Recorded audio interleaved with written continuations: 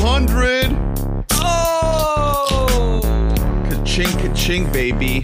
This might be it. We really out here. We bought a zoo. We bought a tiger. We bought another assortment of random animals that you might see around. We bought Lennon Kegel's Leanin' Kugels. Don Lemon? Hello and welcome to We Bought a Mic, episode 200, boys. We made it. I think we can call it now. You know, we did our podcaster's duty. We made it to 200 and we're reviewing We Bought a Zoo. Listen, I remember back when we first started, my family reached out to me and they said, you'll never make it to 50. And we made it to 50. And they said, you'll never make it to 100. Mm-hmm. And we made it to 100. Mm-hmm. And they said, please, for the love of God, stop. This is bad. This is destroying our family. We're worried. This is destroying you. Have not been employed for 3 years now. You keep saying this podcast is going to take off. Please stop. Well, look at you now, Mom. Okay. Yeah. I have 2 donors. We have 2 donors. Yeah. And guess where she is? 6 feet underground. Oh, Jesus. Rest in peace. Just like Matt Damon's wife. They said to me, Drew, you have 4 children and you haven't even mentioned them once in 200 episodes on this podcast. You're a 49-year-old man. They missed their father. Is this the episode where we reveal our ages? I mean, I'm 90. I'm 12. Today's my 90th birthday. Yeah, Hunter's the baby. I'm 49. I'm a gold digger. I do have 7 children, though, but... And that age gap between me and Ernest is even more appropriate than the age gap between Scarlett Johansson and Matt Damon in We Bought a Zoo. Which we are talking about this week. Surprise, folks. We told you we were going to do First Cow, but why the hell would we talk about one of the most critically acclaimed movies of 2020 when we can talk about one of the most critically acclaimed movies of 2011? Yeah. 2011 was not a great year. No, 2011 was a real... Generally, the artist won Best Picture in 2011. I didn't have a good one that year either.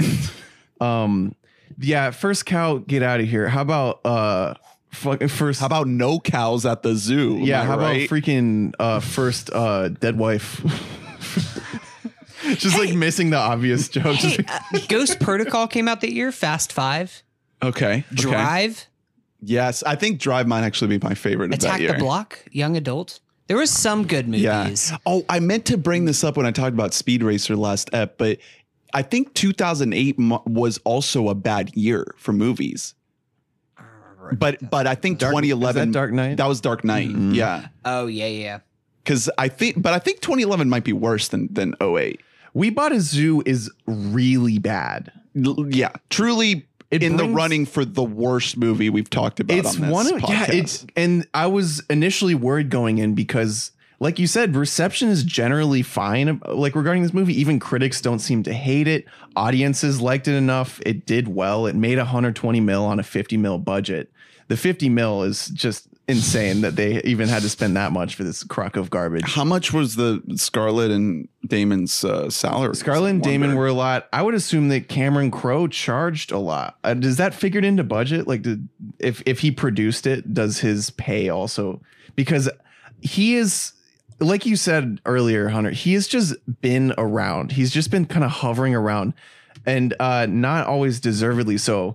Before this, because this is 2011, his last feature film before this was in 2005, and it was Elizabethtown. Oh, boy. It didn't do well. Yeah, I never saw that. No one did. Before we dive into the movie, though, we should introduce ourselves. I'm Ernest. I am... I'm going to pause for 200 seconds. Oh, God. Hunter. And you know what? For the 200th, I'm Skimbleshanks. No, dear God. No, he's back. The cat on the railway train. I don't know. Would you guys rather have just watched Cats again? No, I don't. Honestly, think so. I think yes. I really enjoyed watching this movie. We did. We just watched it. I'm glad tonight. we watched this together. If we were watching this, if I was watching this by myself, it would have been so much more boring. Yeah. Because that's the thing about this movie is that it is boring. You It is have to really bad. If I were watching it alone, I would still be almost like jabbing the elbow of someone who's not there next to me and like saying like, riffs. Pay attention. No, just because to like me. because like you just have to riff when you're watching it. Like Yeah. you have to talk because you're like, no, I can't. Like you have to take breaks from paying attention. Do you guys know what Cameron Crowe looks like? Yes. You don't want to know. Listeners, go ahead and search Cameron Crowe on Google Images and see this very kind of close together eyes. Close together as just classic director Pointy head, noise. giant fucking head. Yeah. Directors have big Hey, heads. it's got a good head of hair. Speaking So- of head of hair, where do you put your head of hair at night? On a pillow. Let's take a break to listen to our sponsors this week, which is us rambling about pillows or something. Let's take it It's to time you. for We Bought a Mike's Pillow Talk. What's your pillow style? If you're just joining us now, we're talking about your fluff level. Now, you want to have a good fluff level. You don't want to be too flat because then it's like not having a pillow at all. So let me tell you what I've done. I have a really nice pillow that's shredded memory foam, which is very different from what the My Pillow is. That is like fucking big ass chunks of memory foam. My pillows are no good. But it's shredded memory foam, and it came with like a shitload in there, and it was too much for me because I'm trying to keep my head down. And so what I do is I took some out, but then the pillow slowly flattened. This is such a funny. This ending is gonna blow your fucking mind. So I put it fucking back in, dude. Oh shit. Oh, damn. So now I'm fucking my pillow, right? And I'm really going in. Well, that's why I got flattened out is because I think semen is corrosive to memory foam. At least in my experience. So I don't know if you guys have ever bought pillows from Target, but don't. The pillow that I bought from there is just completely flat now. Yeah, That is my side pillow now. The feathers It doesn't come out. Well, the feathers haven't come out of it, but it's just like it's just so flat. Like there's no fluff to it. It's my side pillow now. It's the separator. How long? Because ago? also How long it ago lasted you got it? it only lasted like a month of actually being fluffed. And then it was just already gone. To be fair, it's like a $25 pillow. You gotta splurge when it comes to a nice pillow. Hey man, at Walmart you can get a pillow for This like is on the podcast, by the way, babe. Guy, what's your pillow style? I could probably answer this for her, but I like a flat boy and then a nice big old fluffy guy. I only ever need 2 pillows, and I need like lots of feathers in one, and then a nice pancake. she likes a lumpy pillow. Not lumpy. It's lumpy. It's not. I just had it for years. I stole it from Derek. Like It's a little bit lumpy for me. No, it's not. You just like fucking rock slides. 'Cause you're a I do. monster. I need very firm pillows. I need like a very firm bed. Because if I sleep on anything too soft, my back is fucked. Okay, Like, like there's a difference between like kind of like firm and like you like hard. Like if you slept on concrete, you'd be happy. I've done it before, babe. roughing Do it it. again. Yeah. All those nights of Boy Scouts have trained me for this. Drew looks very upset. If you're getting a cheesecake, Drew's don't listen very to him. upset. Guy, why won't you give me a cheesecake? No, she's gonna do it after we're done potting. So she's not making them because I'm recording in my living room. So that Nice. I think Lindsay's going to bring cookies too. no, I was telling Guy we're gonna dip the cookies, eat the cheesecake out with the cookies. Brother, I've done it before. I'll do it again. It's very good. Eat the Cheesecake cookie sandwiches should be a thing. They should. Oh wow. Cheesecake is the best cake. That's my take. No, fuck! Get the fuck out of Cheesecake, here. it's the with best that. cake. It's the best cake. Why? So cake, there's so much that goes into it that you have to be concerned, like, okay, is it moist enough? Is it not going to be too dry? If it's moist, is it going to be too heavy? And is it going to be like I ate a full fucking meal after I eat? So what you're saying is that generally cake is worse because it's more complicated. But if you have like a perfect cake, it's like the best food on earth. Yeah. Yeah, but It's there's very too rare. much variance. Yeah, I know, but there's too much. but my mom is a really good fucking baker, and she makes me a perfect birthday cake every year. Look, I'm all about risk versus reward here. Okay, No, that's what I am. You I'm clearly, I'm an clearly have incremental never- progress kind of guy. You clearly have never had a perfect chocolate cake. No, I have. I've just had so many like mediocre cakes in my life. So Or just cakes. all cakes. It's Just a cakes. few bad cakes, and No, now I've you're had- judging all cakes. I've had so many, or a lot of cakes that I don't like because I'm not a big frosting guy. I think frosting is cheap. Hunter. It depends on the It's frosting. fucking cheap. Like buttermilk is good, but I don't think a cake should be Cheap? dependent on the frosting. A That cake doesn't should be make any good in sense. itself. No, but so many cakes they're like, oh yeah, let's put all this fucking frosting on there, and then I'm just like, my stomach is just like a stew of sugar afterwards. I'm just fucking fake. Well, that's why you sugar got to go around. easy on the frosting. Don't overdo it. It's only I'm just saying, so many people. You have not had much good cake, is what I mean. I've had good cake before. My mom is a great baker, but I'm talking about like every childhood birthday that I went to. Cupcakes, you fuck up less than real cakes. Cupcakes are going to be the future anyways, because people after the Rona are going to be like cool with just you like blowing out candles and spitting all over the fucking cakes. They'll be like, no, just take this one fucking cupcake. Oh boy. I'm just saying, cheesecake is better. Okay, well, What's your guys' take on carrot cake? God, Jesus fucking. you know, I'm just carrot delaying cake, the podcast at this carrot point.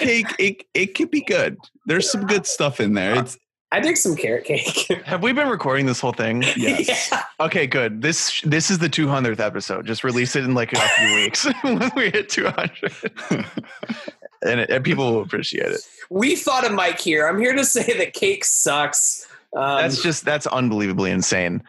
Carrot cake, I'm not a huge fan of, but my mom does make a carrot cake cheesecake that is unbelievably good. I've had that. That's good. Yeah, it's got like chopped walnuts in there. It's got a little bit of chocolate just drizzle on top, but not too much. If you can think of just off the top of your head something from the grocery store that you would review on the pod, what would it be?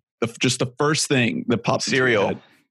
Okay, cereal. I'm down to do a top 5 cereals. I've gone through my Mount Rushmore before with Drew. My Mount Rushmore of cereals. We've done this. Yeah, we spent like an hour talking about this already. So Yeah. I think it's so easy.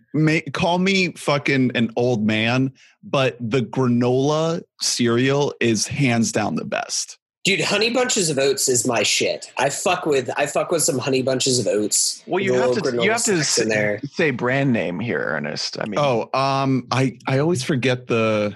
because there are so many different ones with granola. my Mount Rushmore, my personal Mount Rushmore would be, Casadian Farms. oh yeah, that stuff that is really good. My personal Mount Rushmore would be CT Crunch, of course, gotta have it. Honey Nut Cheerios, gotta have it. Cinnamon Life is fucking incredible. Cinnamon Life is the shit. Yeah. And then my fourth one kind of varies a little bit. Like sometimes I'll be in like a Special K kind of a mood. Sometimes I'm just feeling like Reese's Puffs. But I don't agree with cereal as a treat. Cereal should be like nutritious. It should be like filling. Like it Well, should I know, but get you I don't ready. really. I also don't eat cereal to get ready anymore because there are like 20 better foods you can eat. Even if it's like a granola cereal, you could have like fucking eggs. You know, Well, so like I do my like Mount some Honey Rushmore is all Bunches. shit I used to eat because I don't have a lot of cereal no more. So it's all like the shitty ones that I just loved. You know? I used to, now that I'm like working from home, I've been eating more breakfast because I'm not really hungry right whenever I wake up. So instead I just like, I have like a small breakfast and a small lunch and I just eat a big dinner. Like it's more of like a snack.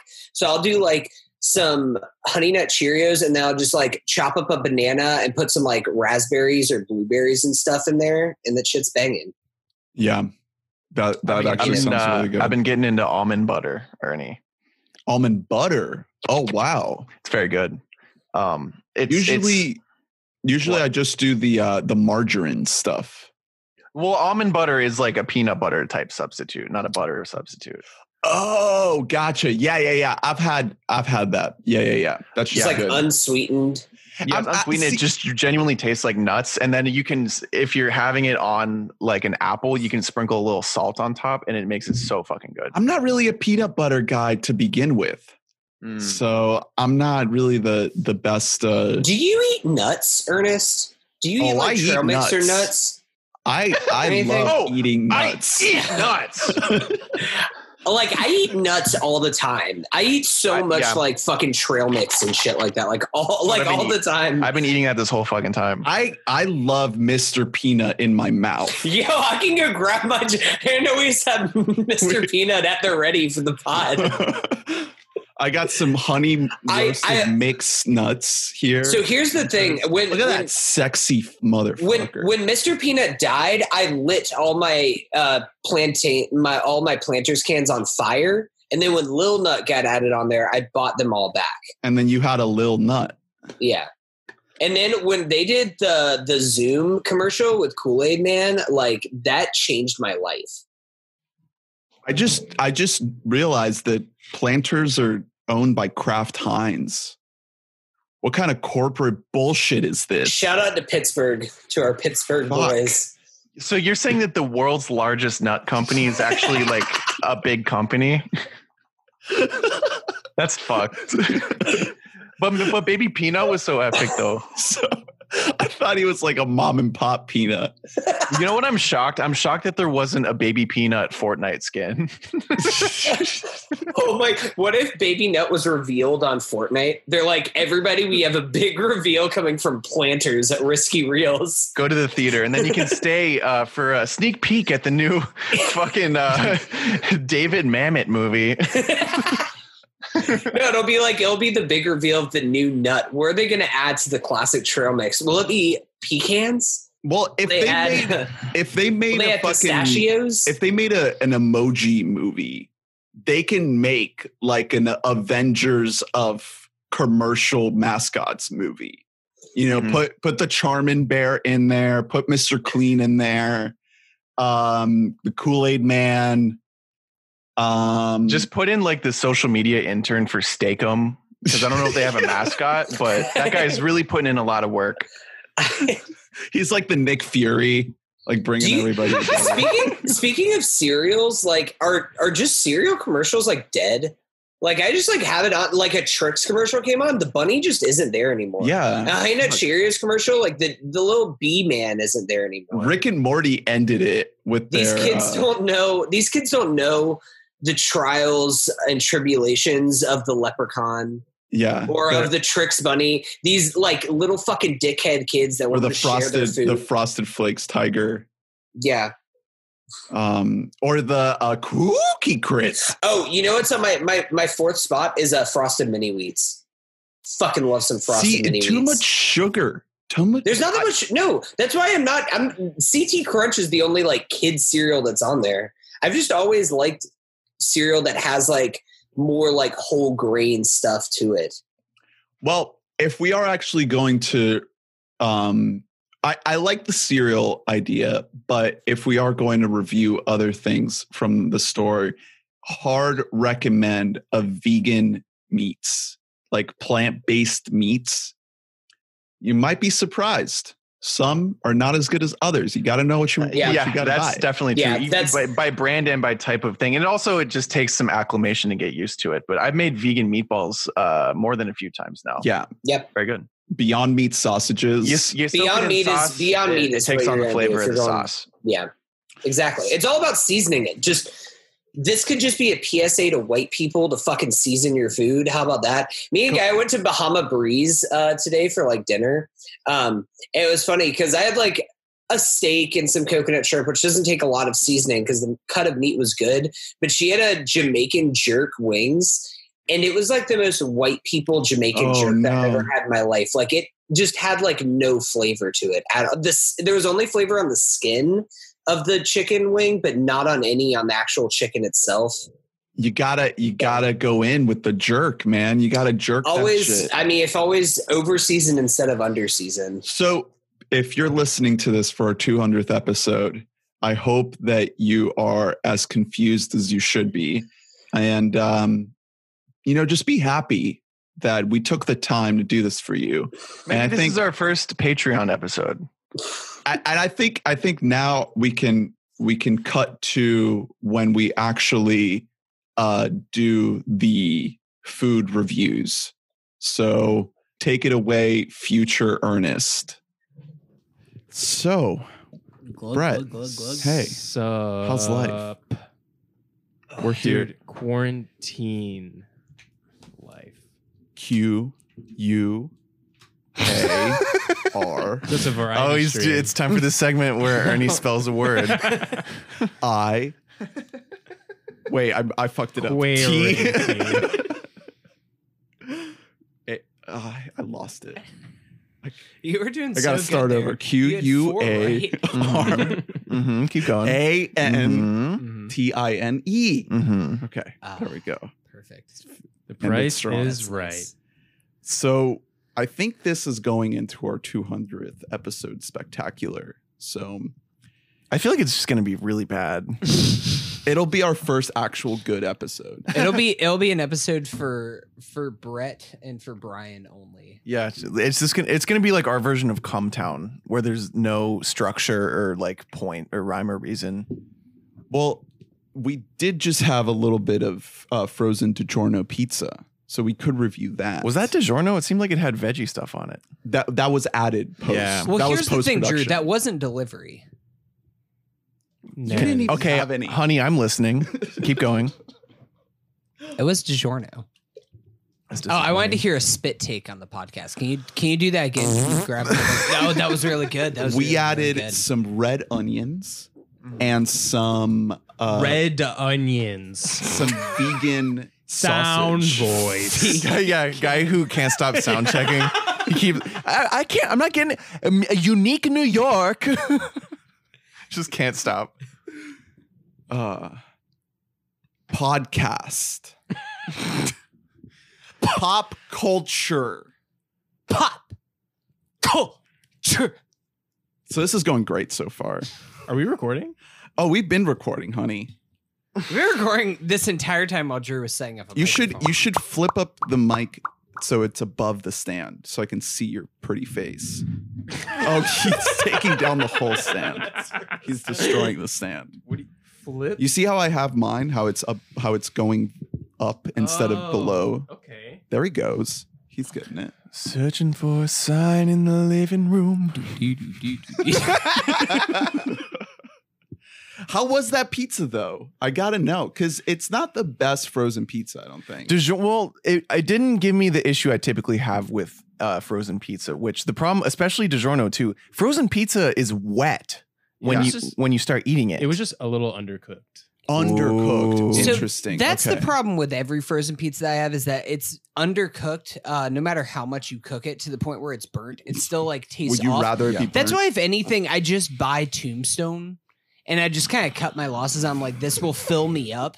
And that's really all No. that I'm That's some here for here. coward shit. I don't care. Like, I'm gonna make a pizza from scratch if I'm gonna actually make. Well, a pizza from my that's what I was house. gonna. It's actually very easy. You literally just because you're not gonna make the dough. I've done it before where I made the dough and Yeah. everything. It was a marginal difference. You can just buy dough and unroll it and then put shit on it. Like it's really easy and it's a lot better. But you end up. The thing about that is you end up with this like weird doughy taste. Like it doesn't come out like you want it to, but you also need like a pizza stone or like a pizza steel or something like that. Get a Yeah. fire. If you- oven. If you Yeah. just get like Flame the Pillsbury like dough that unrolls is like it tastes like that DiGiorno crust tasted like fine. Like it's like not Right, like the best right. crust you've ever had, but there's nothing offensive about If it. I had to guess a brand that was racist, I would probably guess Pillsbury. Yeah. Shit. Well, Why I is mean that the Doughboy. You have thoughts? Speak on that. Yeah. So there's the Doughboy, and he's white Yeah. And fluffy and rolly. and fluffy. Yeah. rolly. Okay. All Are right. they- Who would win in a fight? Who would win in a fight? Pillsbury Doughboy or Michelin Man? Oh, bro, Oh shit. that's fucked up, man. Well, one looked like Oh, already we got spills in the new Drew pod got studio. very Luckily, passionate. I'm prepared. There's a rag right there within reach. There you He go. brought me a rag. Daddy gave me a rag. It was already ready to go. So I'm gonna go ahead and say that is the Michelin Man because one's a man and one's a boy. oh man, Wow. you got me there. And that Yeah. segues us perfectly into the King of Staten Island. Well, we're gonna start. Wait, just another wait. episode I for have. that. Have you guys ever tried to make stuffed crust out of pizza dough? God no. no, 'Cause I one think time- that's a gimmick, and I don't like it. One time I tried to make because that's like the thing. you fold the edges up. That's the thing is that I feel like stuffed crust could be good, but it ends up tasting like shit because it's always like shit cheese that they put in there. So I tried to make it myself, and it turns out like there's just no good way to do it. Well, it's just There's like no you good way to do can't stuffed have. crust. People are like, you can't have one bite of just like baked bread. Basically, it has to all just have like extra shit going on. It's this Uncrustables generation that we have right now. I never Oh, fucked with those at Lunchables? all. No, So Uncrustables. Uncrustables. You don't remember Lunchables Which is the are- Lunchables of PB&J. I fucking love Lunchables. Uncrustables, I know that this isn't how they make it, but I like to think that they just take 2 pieces of bread, they cut a little circle, and they just take like a nice fat syringe and they just inject jelly. Dude, into you it. figured that out. I hate those. I forgot you do work at the Uncrustables factory. I so, do. Yeah, speak on that. I manufacture Uncrustables. Are you the inventor? No, of course not. We have the That was- inventor of Uncrustables here on the show today. That was Steve Smuckers. Crustable. Wait, he was Crustable. Oh, Exactly. You don't want to get into that. his one. greatest regret. No, the whole company was a journey to undo himself. He was trying to dismantle Well, his own person. Everybody persona. like thought he should like the crust of his sandwiches. Like he grew up and he never liked the crust on his sandwiches. Mhm. I mean, that's kind of why Uncrustables are a metaphor for mental illness in a lot of ways. Can you tell me a little bit more about that? Speak on that. Welcome back to Speak on No, That. no, I won't. You're not yes-anding.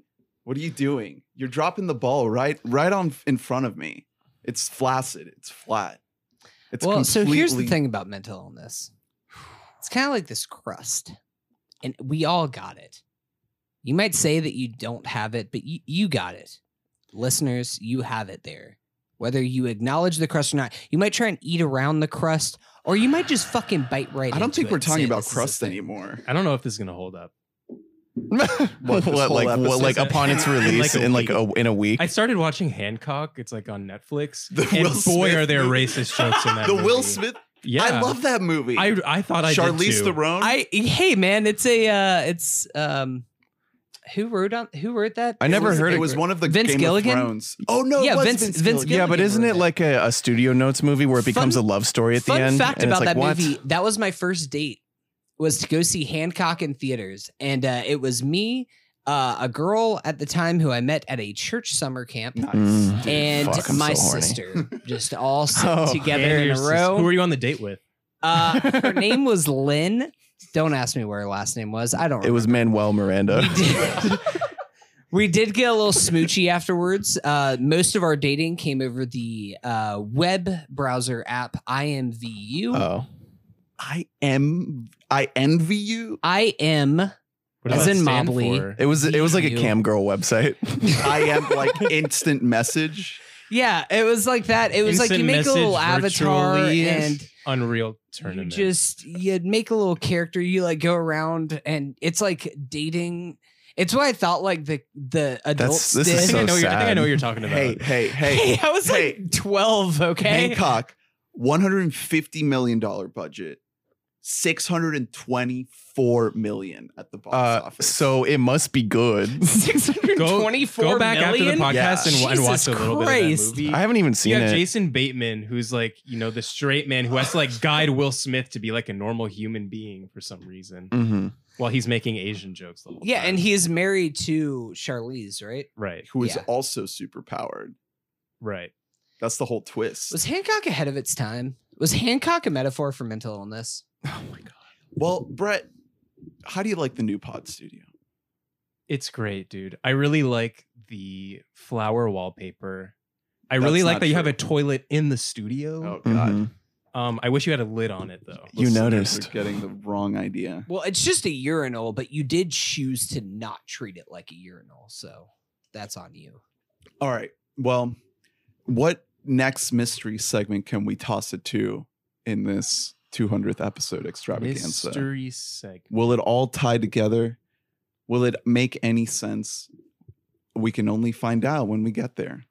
Let's So- do a segment called Would Channing Tatum fuck that? So a pineapple, but it's already like the ring has been cut out. But it's those rings that they cut out in the pineapple, they're pretty thick. Wait, will it fuck Channing Tatum or will Channing Tatum fuck Would it? he fuck that? Wait, so we're talking outside the shell. The shell is on. Because here's the thing. Top is I don't cut think off. it matters. Okay. I think he would have fucked it either way. I asked because he's struggled with alcoholism Oh, and if you're really in the throes of that, you'll fuck just about anything. So enough about what Channing Tatum wants to nail. Let's get back to We Bought a Zoo, because that's what we're here to talk about. And before you cut to that break, which was really great and made sense in the context of the episode, I was thinking your transition was going to be, speaking of a great head of hair, what is going on with Matt Damon's hair in this movie? What is going on with Matt Damon in general? Damon his whole generally appearance? wasn't in a great spot career-wise. Like you said, this was 5 or 6 years after The Departed, and he looks like he's 20 years older. He truly does. A lot of that, I will attribute a good amount of that to the hairstyle choice. It is feathered. It is long in the back. It's almost a mullet. It's really, really ugly. And he looks like he's doing like Kurt Russell cosplay, including his clothes in this. Like he's wearing like really like poor fitting, like Wrangler ad clothes. They want to sell the everyman sympathetic lead guy. He is playing a father of two, a cute little 7-year-old girl who says all the right things in the right moments, and an edgy young teen boy who absolutely sucks shit. And also, Matt Damon is like the worst father on earth to this kid throughout the movie. I mean, his run after The Departed is kind of rough. Like there's like Ocean's 13. He has the Last Born movie with Ultimatum. Yeah, he went through a rough time, and he was in like movies like Invictus or True Grit. Contagion, but they're kind of just like they're roles in which he's not really the lead. And unfortunately, this is also a bad time for his really good friend Ben Affleck, where they both had a problem with alcoholism, and it shows. That Oscar didn't work out. It shows in this movie, and he didn't really bounce back until 2014 with Interstellar, and then the following year had his full comeback with The Martian. Because Damon doesn't talk about addiction like Affleck does now. The only thing he ever talks about is how he quit smoking cigarettes, and he has full blown like alcoholism and oxy face by the time this movie comes out. Like it is an insane transformation. Yeah, I mean, I said it when we were watching it, but this is only 5 years after The Departed, and he looks 10 years older. And he's also, I mean, generally he's swollen. Like he slimmed down a good amount for The Martian. He doesn't have that like youthfulness to him anymore, but he looks so much better by the time that comes out. So this wasn't a great point for his career. Cameron Crowe wasn't a great point for his career. Can we talk about Cameron Crowe real quick? Do you want to go back to his face? So this guy won an Oscar for Almost Famous, and that was what, 2000? Yeah, I mean, before that, he was nominated for Jerry Maguire. Yeah, and you'd think that this would be a situation where it's like, oh, okay, so that was just a guy who did a thing one time. Oh, well, he also did Say Anything. He did Say Anything. And he did Fast Times. Yeah. He was like a big guy in the 80s and the 90s. Yeah. Well, he was a columnist for like Rolling Stone. Oh, he wrote Fast Times. Yeah. I'm looking at his direct. No. credits. And so he went undercover at a high school, and it was a big deal. Yeah. That was Almost Famous. No, that was Fast Times. And he ended up converting that into a script. And I don't like Fast Times very much at all. I understand what it did for that genre of movie. It essentially invented it. I think that his best that I've seen, at least, I haven't seen his better movies except for Jerry Maguire, and I really love Jerry Maguire. It's really sappy, but in the right way. And this movie is really, really sappy. You haven't seen Vanilla Sky? Yeah, no, I was going to say Year After Almost Famous. Yeah, it's Tommy Cruise, Penelope Cruz. Vanilla Sky is a terrible movie. See, I think it has its merits. Vanilla Sky, I think, is where Cameron Crowe takes a turn, because he wins the Oscar for Almost Famous, and a year later he makes Vanilla Sky, which has, I mean, Cameron Crowe is not the best dialogue writer, as evident in We Bought a Zoo. Talk about that in depth, but even something like Jerry Maguire, that is like a really, really good movie, there's still like some really, really corny ass dialogue. I mean, the fucking "you complete me" is like, if you just take that scene, it's iconic, but it's really corny. And Vanilla Sky is like him just going to another level where he's like, I'm gonna make this surrealist film where it's just. But I like that about it. We didn't have any of that in this movie. This movie tries to be like super realistic, and it doesn't work at all. I think that he's now in the let's get them checks part of his career, because also his only other movie that he's put out since this Aloha. time is 2015's Aloha, which Yeah, I have is no interest even in worse regarded than We Bought a Zoo. Yeah, largely for it got a lot of press for its whitewashing. And this movie is whitewashed too, even though I'm sure because this is based on a true story. I'm sure it's based on a bunch of white people. Like all 98% of this movie is white.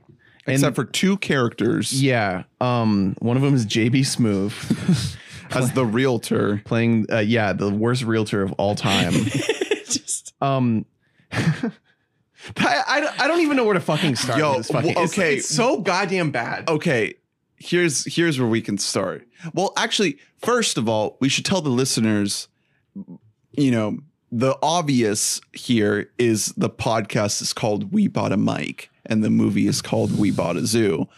But when Hunter and I worked at the bowling alley and we were trading around little sketches of what we wanted to do with the podcast, and I passed him a little sketch of We Bought a Mic, I was not thinking about this movie, but it must have been in my subconscious. Yeah, I think you were. Because that name just doesn't pop out of absolutely nowhere. I'm not some savant. I'm not Cameron Crowe Are we gonna over get here. sued by Cameron Crowe for this podcast right now, or what? But I think it's funny that like we're at the point now where it's like we might as well talk about the quote unquote in the beginning, the root of where the podcast came from, and we're experiencing that it is this really terrible movie, Viscerally bad. arguably the worst movie we've talked about on this whole podcast. It's close. I still don't know if I would go that far, but it does. This movie doesn't really have any merits to it. Well, I mean, we've talked about movies like Santa Girl and stuff. Yeah. like that. Like we've talked about some. Just yeah, god-awful here's the thing, though. But I'm- this is a big budget that's movie the star thing. movie. That did This is well different. and was pretty well received. That's why I was really happy about how bad it was, because I didn't want to watch a 5. We know about my parabola theory. It holds true to this one. This was like really, really bad, and so I enjoyed myself. It made 120 off of a 50 off of 50, budget. I'm really, really baffled as to what people. Well, we are were saying because it was a watching. Christmas movie, Well, right? so listen, it was initially a Christmas release. They bumped it. They were so confident they bumped it up a month to Thanksgiving. And they were really, really pushing it and how excited they were. And because apparently audience responses like during screenings were really positive. I also found this incredible poll quote from an old Deadline article, talking about how they were like reaching out and like, creating buzz. How Fox is going about the sneak peeks is different than usual. Using social media outreach, the studio is partnering with the social media service Tout, Tout, all caps, Tout. Have we heard of it? No. For a quote unquote Tout takeover. Attendees can tout their reviews of the film and present their own experiences involving 20 seconds of courage. Yeah. Playing off a key theme of the movie. So what's going on with the company Tout these days? Are they Is in a there worse? tout.com? Worse It's spot than rebranded they were. into PR for like some like Raytheon. Yeah. Oh, if you go to tout.com, it says this site is under construction. Yeah, and there's like a little kid in this like hang in there. Okay, so step back. This movie is based on a true story. Yes. And if you look up the real Benjamin Mee, Yes. And well, that was what tipped off that it must be true, because naming a character Benjamin Mee. A white character, Me. Benjamin Mee. So it makes more sense when you find out that the real story is British people, because Mr. Me is very, oh, it's Mr. Me. Benjamin Mee. what My if guy, Benedict Cumberbatch was in the Matt Damon role? Would he be more or less attractive? so than we Matt Damon were in this we were movie? talking about this when we were watching it. Is who could you sub in for Damon, and would they make the movie better or worse? So we first suggested Tom Cruise. Decided that would probably make the movie worse, but then we said Mark Wahlberg, and that would probably make the movie better. Benedict Cumberbatch probably worse. I would say. I think that he makes it better, but that's the thing. So we need to go through this movie in order just to hit so many of the different things, like kind of start from the beginning. But some of the things that were my favorite parts of this movie were the worst parts. Because I think that this movie, The most laughable I parts. think that this movie had a chance. It was never going to be good. I think this movie had a chance to be average, and I'm glad that it wasn't average. I'm glad that it was bad, because otherwise it would have been a less enjoyable viewing experience. I think there was a version that could have been good, because the co-writer of this movie, along with Cameron Crowe, is Aline Brosh McKenna. Yeah, who's done really great shit recently and a long time ago. Yeah, she did The Devil Wears Prada. She co-created Crazy Crazy Ex- Ex-Girlfriend, which is like very acclaimed. But this script is DOA. Oh, it is the most infuriating script Yeah, I've seen in a long time. Yeah. And I think that what you do to actually make this movie work is you start from scratch.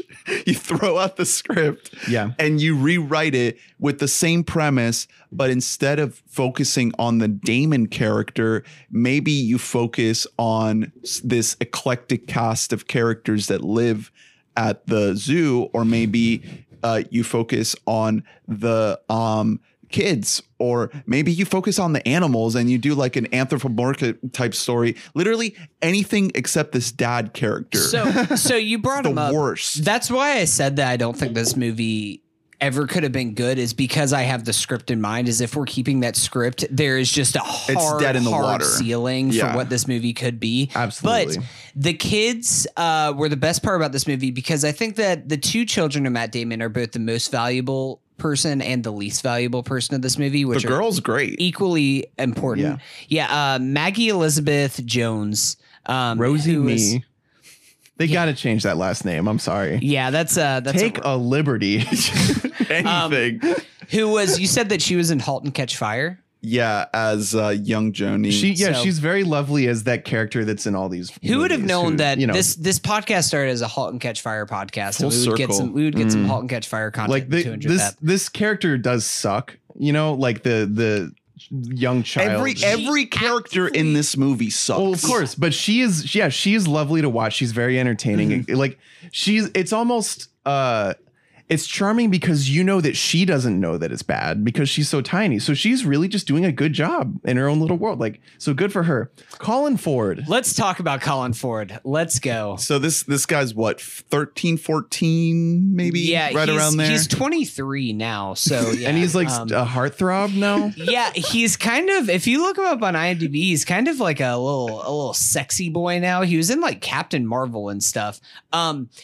It's like some of the worst teen acting I've ever seen in my life. Every scene. But Yeah. I honestly, I couldn't get enough of him. Of Elle Fanning trying to flirt with him, and he's just like, I'm 13, I guess. It's also the worst teen writing ever. Yeah, Like it's so ironic that Cameron Crowe started his career going undercover at a high school to get the raw experience of being a teenager. And then it leads him to this point where he is so wildly out of touch that he's writing these children that are like, they're not even, it's not even like a bad movie, like script child. It's beyond that. I don't know. I think Lee really touched on something because this is this is like a family movie. I looked it up. It was rated PG despite the cursing. Ooh, okay. Yeah, which does make a lot of who's sense. it for? The only one, But the it's- only one is a bullshit. I The- think there's one bullshit in the movie. And that's Yeah. The writing of this kid specifically is dad fantasy. I think that was a really great point because there's no world in which the kid would act this way outside of his own father's dreams. Like to be so distant and withholding and then eventually be the one that like opens up his father.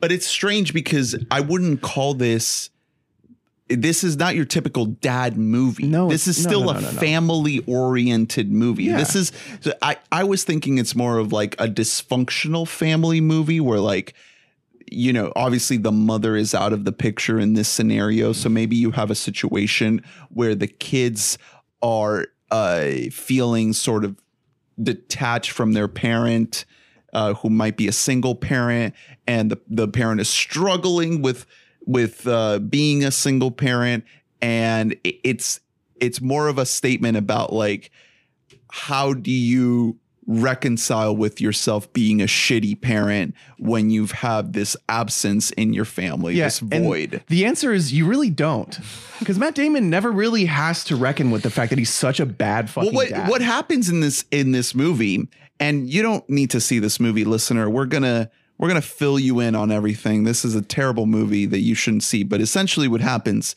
is the title of the movie. They buy a zoo, and it's a way to fill that void. There is a death in the family. The mother is dead, and they buy this zoo to try to fill that void, to escape the pain. But the movie doesn't really focus on that emotional journey at all. And when they try to fit that in, it is like laughable. They shove it That's in. the thing. So there's so many minor conflicts in this movie that distract from what should be, honestly, The main conflict should be that. it should be the emotional father journey. and son and stuff like that. And this daughter was young enough; she didn't have enough of a relationship with the mother. Yada yada. And it's really about the son who is older. And ScarJo has a line at one point in this movie where you're just like, "Oh, that's why you're so hard on him, is because she's just like your mother, and he's just like you." And if that's where the movie would have focused in on, it could have been a pretty good movie. Yeah, Right. But it's all over the place. It's all over the place. Also, listeners, you might be thinking, if you've never seen this movie, like, oh, okay, cool. So like Matt Damon, he must have like some experience like working with animals or kind of doing some stuff. I mean, he He's bought some a sort zoo. of maybe he's like The Rock in Rampage. He's a primatologist. No, or so let me- something. so Matt let me Damon tell you- plays Dr. Davis Okoye. So is Benjamin Mee or Davis Okoye? Which one is a worse name for their character? Fucking Mount Rushmore. Jesus Christ. So good. So if you are listening to this podcast and you happen to be like a journalist, shout out to like Harry, friend of the pod. Harry, go ahead and quit your job as a journalist and just buy a zoo, because that's the only qualification that you need. So, yeah.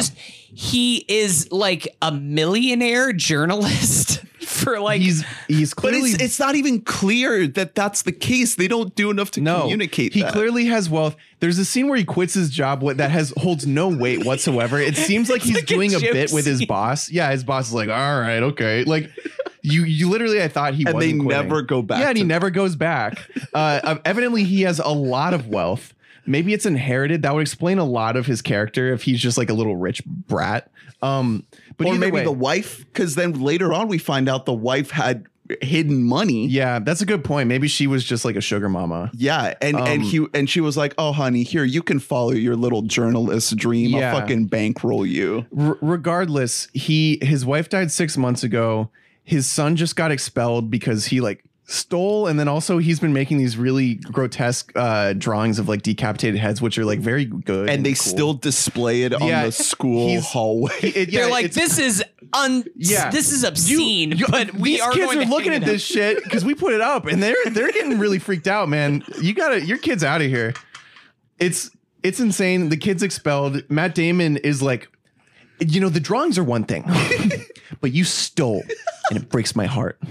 And so, But we don't know what he stole. I don't know. It's like- He's on really rocky ground with his son. Before we move basically. past that, this is the first moment in the film in which instead of, writing, Cameron Crowe decides it's a Vanilla Sky thing too. And it's one of the things I don't like about that, where instead of writing, we just have close-up shots on them and they just kind of like give like a grin or a smirk or a look of disappointment. And the other person like looks back. there's And then a lot it of flashes this. back to them. That's a and great point, flashes Hunter. back to them. And when we first saw that, we don't know anything about these characters. And I was like, does Matt Damon have chemistry with his son right now? Like, Yeah. what's happening right now in this scene? Even when we do know them, it's not well directed or acted enough to have those moments hold weight, because close-ups on faces can be incredible if you're getting what the fuck is happening, but that actually happens several times. So this brings up, I think, the most egregious thing that this movie does, because in Vanilla Sky, those moments for me work because the music fits the shots. Oh, God. In Vanilla Sky, the soundtrack is layered with REM, Paul McCartney, Radiohead, Like there are so many. The song "Everything in Its Right Place" from Radiohead. I was thinking about the album. I think it's from Kid A. It's from Kid A. First song. Became big because of this movie. But in We Bought a Zoo, those close-up shots of them just staring at each other are backgrounded with like royalty-free uplifting soundtrack. And it's not just the fact that it's generic, it's the wrong mood. It is always setting the wrong mood. During funny moments they're playing uplifting music. During uplifting moments they're playing like sad music or like Neil Young or something. Yeah. There is some good music. Like we shouted out when we were watching it, the Temple of the Dog song that's in there, and the Bon Iver. No, there are some good mic drops, but the score itself sounds just generic. really bad. It's awful. And it's by Jonesy, I believe, is the person who composed it, who he like worked on the How to Train Your Dragon movies. Like he's done some good stuff. I mean, sometimes you take a paycheck, you know? Exactly, yeah. But that's this entire movie is just it's a paycheck. But it cleared like really hard, which is the crazy part. So yeah, he's looking around with JB Smoove. It's JB Smoove's first day ever as a realtor for some reason. Didn't really need that. He's driving them around. He's driving them around. Have you ever had a realtor drive you around? He's driving around a city that is at once upstate New York and also like Rancho Cucamonga, California at the same time. But also could be like any Midwestern town. It's anywhere. They live anywhere. They live everywhere. He's driving them around. They can't find the place. They're literally it's what you think, where like they pull up to a house and they're like, no, not quite. Like it's literally like the Three Bears. And then the little girl from somewhere, she pulls out a sheet that is this beautiful country home, and they go to it. So JB Smoove is like, oh, you don't want to go there. You don't want to go there. They drive like an hour and a half away from town. They drive later. Really far. We find out it is 9 miles. But it's a big deal how far away it is. And the whole time JB Smoove's like, oh, you don't want this place, man. You don't like this place. And he's like, no, listen, JB, I like this place. It really is your first day. Huh? My daughter handed me the sheet. Yeah, we got to go there. And then cue a lion roar. And he's like, well, it's a zoo. You know, I mean, this is something that does happen. On it's not like we drove past a wildlife area sign when we drove in. Yeah, you got to go through the gate to get in. Yeah, so that is one. If we're just going to tear this movie apart, let's just start there. That they drive through this property. We later see from establishing shots that the tiger's cage and everything is just right next to the house, as well as a home that includes like 8 to 40 people that worked on this zoo.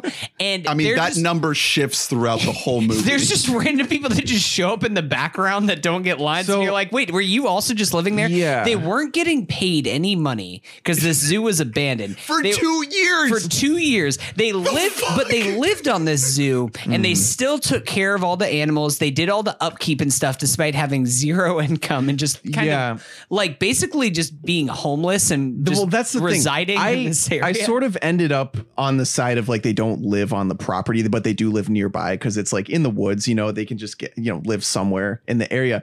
But yeah, what have they been doing? Clearly these animals are being taken care of. So on whose dime? Who's paying? It's been closed for 2 years. We don't get really any background information about that. And then also every single member of this zoo staff is like exceedingly white. Like disturbingly white. Hey, we got an Irish guy. Well, no, except for the only person who looks ethnic is playing a Scottish man. Yeah, shout out to Angus McFadden, who looks like he could be in like System of a Down, but it turns out he's playing like McGinty or whatever the fuck. Doing like really, he actually is from there and he's doing an awful accent somehow. He forgot how to talk. They are all, they've all just kind of been around and they're like, oh, who's this new guy who bought this entire place and is going to pay us? We're skeptical of this man. They should be like fucking bowing down to him. I mean, I still just keep thinking of the animals and how they were taken care of, because they talk about how there's like multiple vet visits and stuff.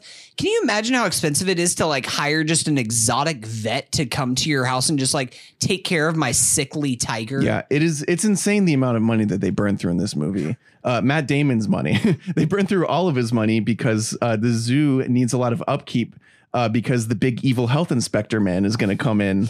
Played by a TV guy who's been in a John Michael Higgins. John Michael Higgins. You look him up, you'll recognize him. I know now he has a show on Game Show Network. He's been around the block. The movie shifts when this guy comes in. This is the issue. I think he actually is pretty funny. He's great. In a vacuum, his scene is funny because there are like some visual gags with the tape measure. Yeah. He is going way overboard, which the movie needed at that point, but it doesn't fit. It doesn't land at all because it's in this movie, which so far has been semi-dramatic and like heartfelt. So I was thinking about his character because we talked about Drew brought up how he is like pretty much like he is a kid's villain. And do you think that the whole purpose of his character is because it's supposed to be a family movie? So Cameron Crowe just thought like, okay, well, if I just put in like one silly bad guy, then that'll be something to keep the kids invested when the whole family comes in. This is ultimately what the central thesis of the movie boils down to.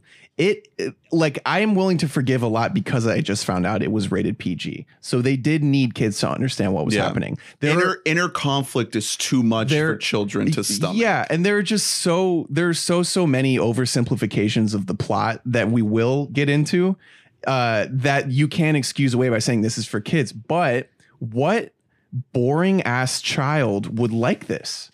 Like, if you're making it for kids, like, what kid is gonna like this fucking movie? Like, it's the same way I felt about Dumbo or A Wrinkle in Time. Yeah. What child in their right mind is going to love this? Like, it doesn't make any sense. Yeah, because the plot is essentially about a broken man who is incapable of being a good father and trying to fill that lack of competence with buying a zoo. And this does make sense that it came out around the holidays because that's when the movies that the whole family goes to come out. Like, it makes sense that this put butts in seats. But my fucking God, you have to choose. I think you cannot end up in this middle ground of like dumb parents like love it for the melodrama and the Matt Damon of it all. Mm-hmm. Like, people love Matt Damon. Even at this point, they still liked him. And they're, he carries the movie, whether or not he should. Like you said, he shouldn't. I mean, he looks like shit. Well, I think that where this movie is, it kind of has a parabola for age group, because I think that if you're like a little kid, if you're like 5 or 6, there's enough just like random out of place cutaways to animals that you can be like, yay, it's zebra. Yeah. But if like you're babies. A teenager, you're like, bored. This kid sucks. No. Also, like, this kid Dylan is the worst. I just have to go back to him and Elle Fanning's relationship because I honestly, I kind of felt sorry for Elle Fanning. Oh, I felt awful for. She's a very good actress. She is very good. And her character, first of all, they couldn't have done a worse job with her. Same with him, like the teenage boy as well. But she is at once trying to play a weird girl because I think Elle very justifiably noticed that this is a really weird fucking girl. She like lives on a farm. She lives on a farm with like a bunch of dudes in their like 30s. But she doesn't look like that. No, she looks so aggressively normal. Yeah. And she's written to be like this like weirdo loner. Yeah, but she's written to be also a Pollyanna. She's written to be perfect. Like she keeps on bringing this fucking dipshit sandwiches every day. Every scene between them, I was like, girl, you do not need this kid. He sucks. That's the thing, is that like she's written to be like so. At first, I like read it as like kind of horny teenage adolescence, but then you do kind of get the feeling that she is just so lonely that she's just like, there's somebody else my age that I can have some kind of a connection with, some kind of a man, but they just lack any kind of real chemistry because they're horrible characters. And going back to the music again, which I did just found out, Jonesy, he is actually an instrumentalist for the band Sigur Rós. Okay. So Nice. fun fact, makes sense for the Bon Iver drop. But the music in particular in those scenes with the two of them together is absolute nonsense. Where it'll be a scene where like she gives him a sandwich with like a note, and then there's like just like some like piano chords playing, and it cuts away and like little happy triumphant music is playing, and it just does not mash with anything. You have no grasp on what the tone is of any given scene in this movie. Yeah, and the other romance isn't much better at all between ScarJo and Matt Damon because it's hardly existent. Obviously, it cannot be overtly sexual in any way, and so they do not kiss until the very end of the movie. I think you go into this movie just kind of vaguely assuming that they are going to be romantically involved just because of the whole movie star thing and like the poster, like all of it. You're like, yeah, they're together. Yeah, and if and not like, at the beginning, then by the middle, and not by the middle. and you know, I mean, I don't want to come off as like kind of misogynist, but like in this era in 2011, Scarlett Johansson was fitting a certain mold in Hollywood to try to be this like very attractive figure, and all of her roles were sort of circling around the same thing. And it was before she became a movie star in 2011. Yeah, exactly. Now we can see that she has all this range, and I do think she is pretty good in this movie given the shitty character that she gets. Yeah, because there's just no way to be good. But the character itself is like, you go into it knowing that this is a very archetypal love interest character. Yeah. And the movie doesn't commit to that. Not at all, because like you keep saying, it should have been about something entirely different if it wanted to be about grieving and blah, blah, blah. She is 28 years old in the film. Rough. He is definitely in his 40s. He looks 50. He looks so old. The scenes with them together do not feel good. Extremely off-putting. Like the look of their scenes feels really, really off. Their chemistry is really, really brutally bad. They don't have anything going on. I have been actively trying to look up, because there is one scene in particular with them at about, I'm going to guess the midpoint. It felt like 4 hours in, but this is only this movie is way too fucking long. We'll talk about that when we talk about the end. But there's one scene in particular about like the halfway point where Matt Damon's like, I find you're a really attractive woman. She's just like, I'm glad that you don't hit on me, because I want you to know that if I wanted to be hit on, then I would kiss you, but I'm not going to kiss you. If I did like you, that is. Yeah. And he's just like, what are we saying? And she's like, what are we saying? And we all collectively watching were like, what are they saying? What are you saying? Because it was a nonsense conversation between the two. Yeah, of them. that Cameron Crowe just passed out on the keyboard, and like they're like, he didn't finish writing the scene. And he just typed in, what are we saying to each other? Because he's like, I don't remember where my thought was. The producer gave a note that said, what are they saying? And they just read He was that like, that's incredible. It's unreal. It's awful dialogue. I don't know. I feel like I'm gonna pass out on my keyboard trying to like I'm having a brain aneurysm. Well, it's just, the whole midpoint of the movie is just zoo shenanigans that involve a tiger getting sick and jumping down from a 6-foot rock. So yeah, you were Hunter. You brought this up. There are, and this does play into the kid moviness of it all. There are about 1 million 1-minute conflicts in the movie, Yes. In which like it is introduced and immediately resolved. Well, yeah, because oh god, I'm getting so pissed off. The movie cannot, for the life of itself, commit to what's right there of this father that has lost his wife.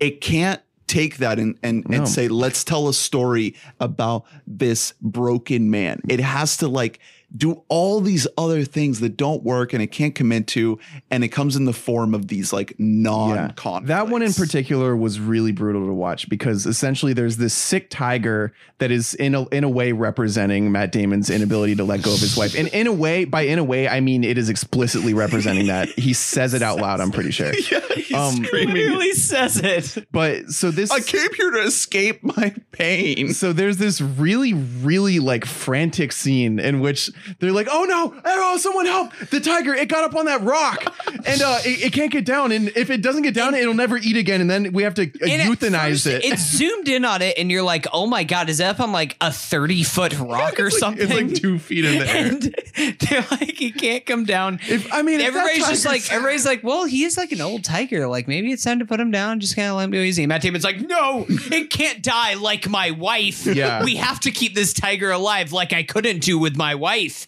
And so then they start banging on shit to try and get this tiger down. And eventually it just kind of turns around, like takes this takes a minor step. Yeah, down because off it gets this on that rock like every day. It's like it's like an enclosure type thing that tigers would just like animals would just climb up on top of that thing. All of the animals in this movie hate their lives. Yeah, they're all like in prison. They're largely real. I'll give them that. I mean, there's plenty of CG like little expressions they put on their faces or whatever. That's always a double-edged sword where in a movie it's like it's more humane. It's more like, you know, like ethical to have CGI creatures because you're not putting an animal through, you know, traumatic shit. But then it also looks better when you do go through the work and effort of having a real animal. Yeah. So it's like you can't win either way. Well, exactly. The worst example of that is the bear. They have a big old grizzly bear who escapes from the zoo. He's finally at peace out in nature. And then they capture him and their thought is, let's give him a slightly bigger cage. Instead of like, maybe we should release this animal to the wild, like where it belongs. As they should do with all of these animals. Yes. Because the zoo has been closed for 2 years. Fuck. How have they been feeding these? These animals must be starving. I keep going. It's like Tiger King. They're feeding them like dumpster meat. Yeah, like it must be some shit like that. Like it doesn't make any sense. Yeah. How these animals are taken care of. This community of zoo workers is really fascinating because in addition to everything and how white and strange they are, they do like we all definitely got the distinct vibe that they just like live there. And if that is the case, then that raises a lot of questions. One of which they all hang out at a pub after work that also seems to be there. It's also there on the zoo. They have their own like bar that they all like chill at and get fucked up. So this is a whole little world they have for a dead zoo that is like in the middle of like I said, like Northern California in the mountains that no one would ever give half a shit about except for everyone in line at a Home Depot. No, well, okay, so before we get to that, I did want to bring up, because you brought up the cast of characters that are at this zoo, this ever-growing cast of characters. The first one, who was somebody who I just noticed in the background at first, who's just like feverishly jotting down notes. And it turns out she's an accountant for this. Oh my God, we have zoo. yet to bring up Thomas Hayden Church. No, well, I'm about to get to it. Egregious. Because talk about conflicts that go absolutely nowhere. She is an accountant for this zoo, and she gets everybody together, and she's just like, look, here's the thing. He's broke. He's going to sell us all out. And then the very next scene, my guy Matt Damon's just like, oh, I stumbled onto in this old jacket pocket $85,000 just like sitting here in that a his check. wife had saved from him and like kept out of her will because she knew that he was going to blow all of the money that he got from her dying. She knew that he would. So that's incredible. Great stroke of luck there. And then you have the Thomas Hayden Church scene. He's playing like a kind of like a hippie weird brother, I guess. Is That's his perspective. Yeah. Who always gives Matt Damon advice, but actually it's typically wrong in this case. Well, actually, I did feel like he did give him good advice when he says this is a chance to back out of this terrible idea. No, he absolutely should have left. But again, this is a kid's movie and now it makes more sense. But like at any point are you thinking, oh man, this is the end. He's selling the zoo. I mean, no, of course just fucking not. Some of his lines are just incredible because they're so flat. Like he does not give a fuck about this movie. It's very obvious. And he's just like, listen, you should listen to me because I'm your older brother. Like, remember when I said cowabunga and I jumped and went cliff diving in Taiwan? And you're like, what, Like, huh? what are you saying? Cameron Crowe was like passed out on his director's chair. Like, huh? He was Yeah, that's good. He was nodding off some fucking fentanyl. This is a guy who has no interest and thinks this is a horrible idea. But don't worry, he'll end up living on the zoo and working there too by the end of the movie. Seems to take over as the accountant. Cameron Crowe seems to have a big problem with directing en masse. Like the scenes in which like a large crowd of people were supposed to be behaving a certain Atrocious. way, they were not well directed, and you can tell because they don't know. If you look at each of their individual faces, they don't know what their reaction is supposed to be.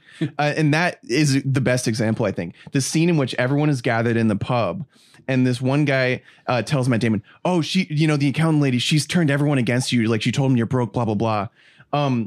They are not acting like they're mad at Matt Damon. Because the thing is, they shouldn't be at all, because he saved their asses and then he spent all his money trying to keep the zoo alive and he ran out of his own money. So why would they be mad? But yet this guy just told Matt Damon they're all mad at you, but they're not acting mad because they shouldn't. So I think the actors are actively going against what the script says because they shouldn't be mad. It doesn't make any sense. Also in that scene, Matt Damon, like, and in the same kind of tone that he was fired, that he quit his job, he fires the accountant lady, where he's just like, all right, now get out of here, kid. Yeah, and she's like, okay. She's like, you got me beat. Bravo to you. Yeah, and then she just like goes out back. And his like, brother's just like puts on. We never see her his again. brother, who's like a city boy, just like puts on overalls and is just like, well, I'm part of the farm now, I guess. He pulls up in his little Mercedes and he has 200 pounds of fish in the trunk that can hold about 10 pounds of anything. He was making like $100K a year being an accountant, and now he's operating at a functional loss. He has to be.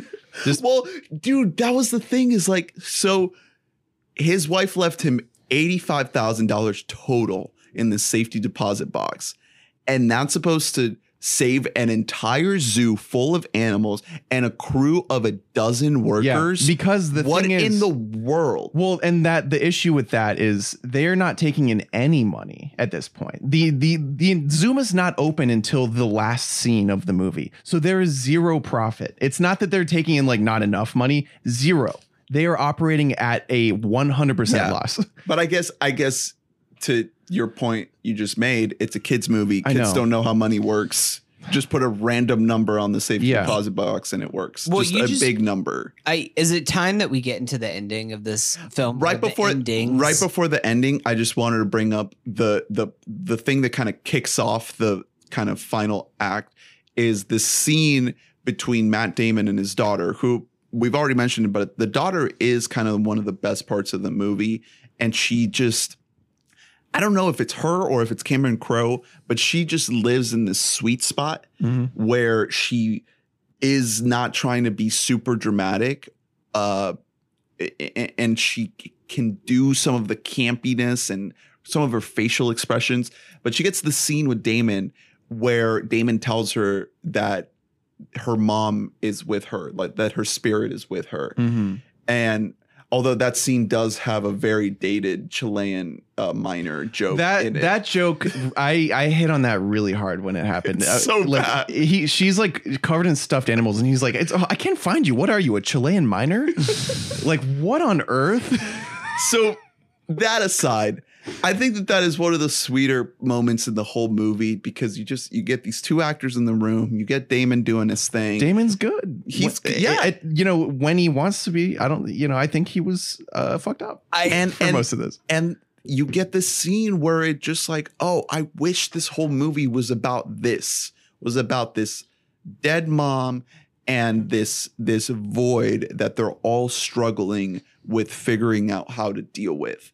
And the movie's never really about that. But just for this one scene, that's kind of like why I would put this movie just marginally above something like Cats, because it just has that tiny little bit of emotional through line. Even if they don't bank off of it, I had more fun watching Cats, and I would much rather rewatch Cats than this. But Cats is like this ugly nightmare. This movie is a Claritin commercial. Yes. It looks like one. It feels like one. It's the exact opposite of Cats, and yet they have so many similarities. Like Cats is like it like hurts going down. This movie goes down easy and then it gives you heartburn, which is what I'm experiencing right now.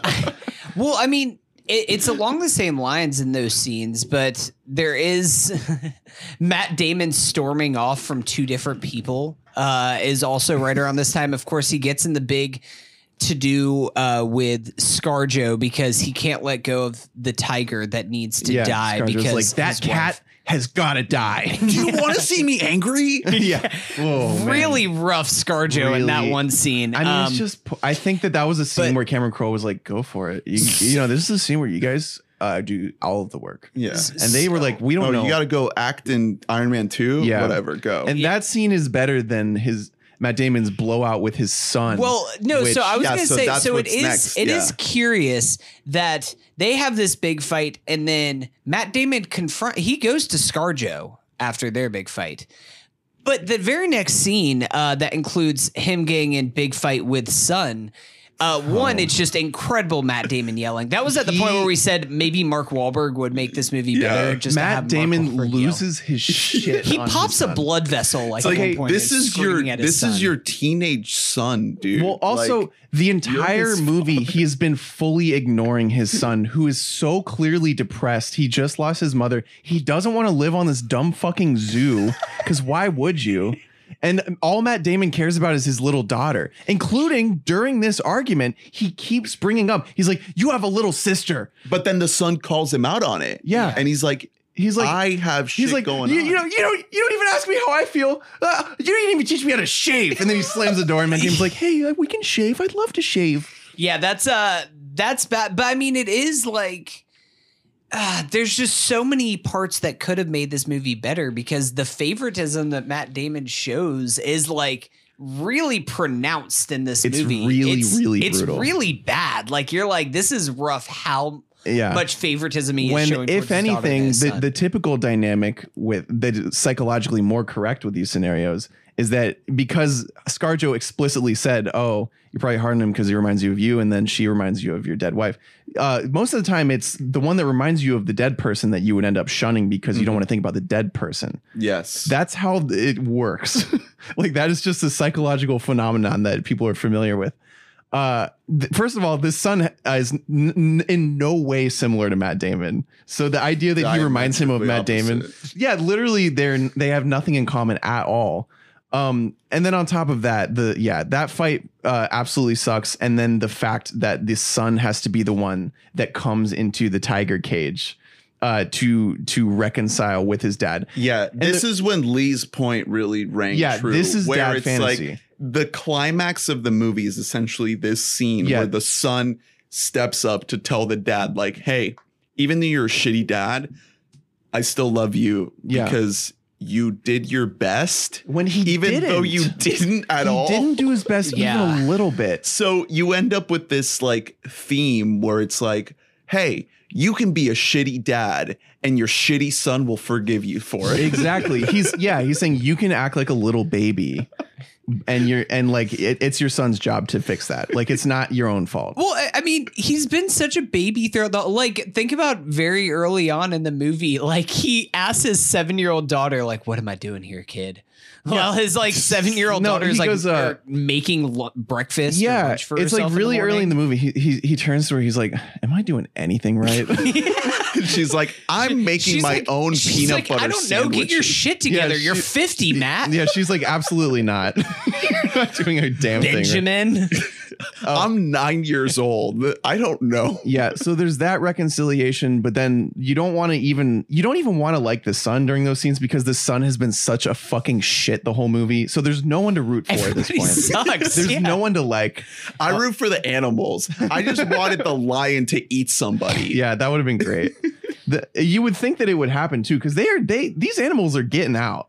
Like the zoo like shouldn't be This open. is a Like, bad zoo. It's 100% a bad The zoo. inspector is the hero because like he's the only one trying to rein them in when like a bear got out like 2 days before they open. Could have murdered. They're not ready. somebody. They're not ready for even a soft open. Well, and then they're there and they're like, "Oh, the doors don't work to this lion cage." Yeah, maybe you shouldn't have guests there when you have a faulty lion So cage that door.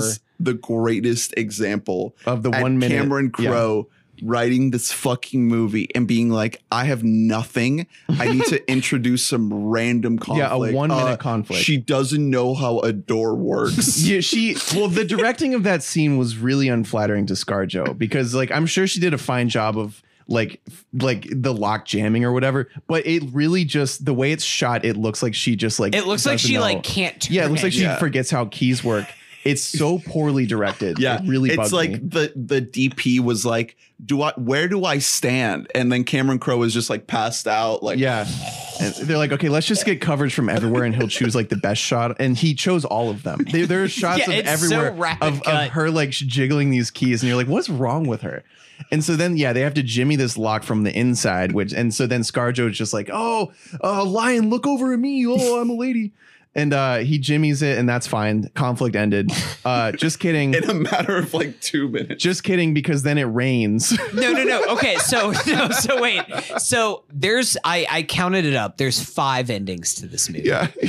So ending number 1 is John Michael Higgins' return while the lock is getting stuck. And you think like, oh, is he gonna deny him? Is he not gonna let them open up the zoo? Is he gonna open them? Disapprove? What? Oh, and he approves it. Cool. The movie is wrapping up now. Nope. Okay, we still got some time. The zoo's about to open up. Oh no, it's gonna be the rainiest summer in history. We're never gonna get the zoo now. Just kidding. The rain actually stopped and the zoo is open. But hold on. But wait, we no, open. we have to let the people in. Oh no, nobody Wait. came in because there's a tree down in the road. Like, no, yeah, it was And like I called it. you literally right said, before yeah, it because happened. they open the gates and they're like, whoa, where is everyone? When like really no one should be there. It's like the second they're opening after Yeah. 2 years. And at this point, Cameron Crowe is writing this movie, and he's just so like hopped up on Ambien, where he's just like, I don't fucking know, man. There's a fucking tree in the and road. so I don't know. Yeah, so they're like, oh, I guess no one came. And then the son is like, no, something's wrong. Something's wrong, guy. And he runs like 3 feet up the road, and there's a giant tree that's right there. And then they over poke the- their head around, and there's 10,000 people waiting to get in this. It's like a Pantera concert in Russia. It's like millions of people. It goes all the way down the To the road point- and then people have- around the corner. People have bailed their cars.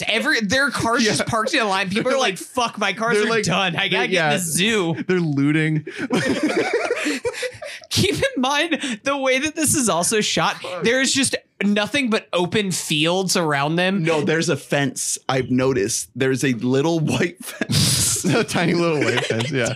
And so then there's this incredible like 3-minute It's- scene of them like helping people get over this like sea of giant tree branches to get into the zoo. And So it's like before- elderly people. Yeah. Before that happened, I was thinking to myself, like, I don't know if you guys ever played like Roller Coaster Tycoon or something like that, where you know how you would just have like a bunch of people in your park and you just like build a path to nowhere and you block people in and they just like stand there like walking back and forth like they're just trapped. They're like, we can't go anywhere. We have to go. We have to wait in line for this thing. Yeah, that is why this, to me, because the shooting of that scene also was like so like medicine commercial. How like the light coming through the trees and then just like holding hands and like Side effects might include. Well, that's what this whole movie is. It's the side effects montage in like a antidepressant commercial where you're kind of, it wants to be a little weird in those because they want you to not pay attention to what's being said. So it's just so you're kind of looking like, oh, they're climbing a tree. they have What? wait a minute, so they have lions back there? He's like in his backyard, it looks like, but there's like a whole zoo. And then the music's like dun, dun, dun, dun, dun, dun, Yeah, dun, dun, yeah, dun, exactly. dun, Like dun, music dun, is dun, just dun, like dun, it. dun. Like it's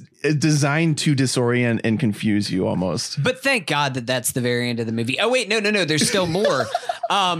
So they help all these 85-year-old people get over this fence. And the And- zoo is packed. And the zoo is so packed. They're at full capacity. I feel like there should not be that many people around wild animals. the geography of this area did not sell it to be capable of having this many I just people. realized we skipped over the Home Depot lady. We went past her. Who- yeah, the she- second person of color in this movie. And well, that's so the other problem with that giant crowd of people being there, aside from the fact that it's a zoo and no one goes to zoos, is that the only advertising that we saw was a bunch of posters being put out like on like bulletin boards, which is like not something that ever has really worked. And then B, he's at Home Depot and his credit card says like the name of the zoo. And she's like, oh, I used to love that zoo. You know what? Opening day, I'm going to show up with 10 of my in-laws. Hey, maybe I'll feed some of them to the freaking lions. And then the little girl's like, what does that mean? I literally don't know what that means. What are in-laws? And then like you can see everyone in the back of the line, like at the Home Depot being like, kind of like, oh, the zoo's kind of coming. Okay, we should. So you have the Home Depot line and then you have some posters. So, but and a million people show listen, up. You don't know Northern California, everybody's got at least 10 in-laws. And so like if those in-laws tell their in-laws, like, man, it's going to be popping at the zoo opening day. This woman saved the zoo. She shows up. She's the hero. Matt Damon's like, Home Depot. And well, what does she say to him? Because like he sees her in this giant mass of people and she just goes like, good job. No, that's shit. There's like multiple people that just like walk past him, including like a 12-year-old girl who's just like, thank you, mister. No, yeah, she goes, it's really poorly read. And she's like, thanks for saving the animals. And he doesn't say anything. No, well, that moment is so odd. And it just captures like the laziness of this movie because it's a bunch of quick shots of what's happening at this busy zoo. And it's like a montage of like, whoa, animals, whoa, people. Mm-hmm. And then you get this close up on Damon, like looking so happy seeing all these people. And then it cuts to like what seems like a point of view shot. Mm-hmm. But the lady who says that, the thanks for saving the animals, she's not in the center of the shot. She's like cut off. She's not looking from the right. frame. She's not looking directly at camera, but she's looking really close. But she's right at the She's edge definitely of the not frame. looking at Damon. Like, But it just happens for a second, and then you're off to the next thing. There are a lot of moments of like asleep at the wheel direction in this. Like it's not just the script. It's not just like it is piss poor. Like you could shoot this movie in a way that like lends credence to it. Like there are plenty of like dumb kids movies that are still shot fine, like National Treasure, for example. There's nothing egregious about how it looks. It's just like dumb. I love National Treasure, of course, but We stand. this is there are things actively going against what is already not good. Well, I mean, it's so many different things. Like in this one shot, after he sees the Home Depot person, we get a nice little drone shot of the crowd of the zoo, and you're like, cool, it's over. Nope, we're still. Then he goes to a little shack in the middle of this like 20,000 people that are at this zoo, and ScarJo's just like, I have a little crush on you. Oh, God. And then she kisses him really hard. And, Twice. And the chemistry is just so not It's there. so Because they horrendously don't bad. set it up. No. Really? I mean, you're expecting it because that's what this Yeah, kind it of has to movie happen, is. but it's just like one of the last times they talked, all he did was talk about his dead wife and how he cannot let go of her. This movie doesn't know what it wants to be because then we don't end on that shot of the two of them getting together either. It goes back to the place where he first met his dead wife in the cafe. Yeah. Oh. And so here's the thing about that sequence. That could have been really powerful. Yeah. It could have been like if that's what the movie would have been about. Yes. And also it's sloppy. Even that scene, that worked better than most of the sappy moments in this, just because it's ultimate payoff, and there is some really good acting in it by Damon. Yeah. And this wife who literally doesn't say anything at all. And they just had her like Cameron Crowe just like took some artistic photos of her where it's like light shining so you can't really see her face. No, because they didn't have an actress cast. so yet. that's- We did get that single tear from Damon though when he's looking at the photos. Yeah, you get the tear. You get him getting really emotional, and like I love the idea of like for a moment they all truly can feel that she is there in that diner. Like they see her. That is really powerful stuff. But it's sloppily shot, so there are about 4 too many shots going around, like you said, Hunter, the close-ups on every face, and it reaches a point where you're like reading the sequence of it, like, are they communicating something to each other? Like what is? And it holds like too long on each person, and then it like goes back again. It keeps going back to the wife who is just like a blank slate because she literally like can't do too much. Because she isn't a character. She is a projection. Well, I mean, and that also could just be said about every woman in this movie. This like it reeks of women written by men, specifically like older white men. It's really nuts that Aline It's- McKenna co-wrote this. I wonder. I feel like she just probably did like some like some I really wonder. mock-up Yeah, stuff, who like, wrote just the like initial? a little bit What- of So I was gonna bring this up. So first of all, We Bought a Zoo is a book written by Benjamin Mee. It's a memoir. Yeah. Yeah. And it all took place in England, and they transposed it to America. Like, he didn't come to America and buy a zoo here. No, it's just straight British. It all happened here. And it looks like Cameron like did most of the work on it. Oh wait, no.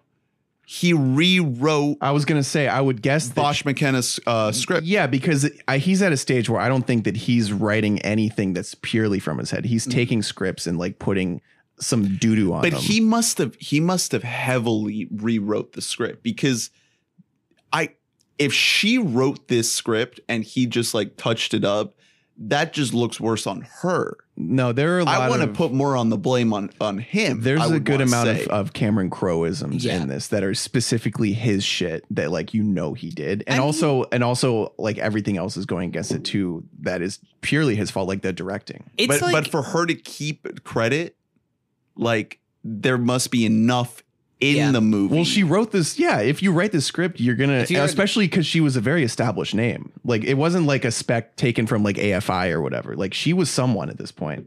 And it just ended up in the wrong hands. He was on, I think, every downer that you could possibly be on for this. this is like it's the worst example for like how you should talk to women ever, where there's like man, all you need is just 20 seconds of courage and you can just do anything. And it's very like predatorial. Yeah, so then he goes and like It's- fucking like breaks her window. Yeah. Damon is a creep, It's and by really- extension, his son. Yeah, like both of them are like really creepy. Like Matt Damon, the way that he initiates with his wife is he just walks up to this random woman just hanging out in a diner, minding her own business, is just like, "Excuse me, why would a girl as beautiful as you ever want to talk to a guy Talk like to a me?" creepy and little she's fuck like me. "Why not?" Yeah. That has never happened in the history of ever. Well, and the- don't ever attempt that, because And you the are same creepy. is true of ScarJo. She has no reason to be interested in him. And the same is true of the teenage son.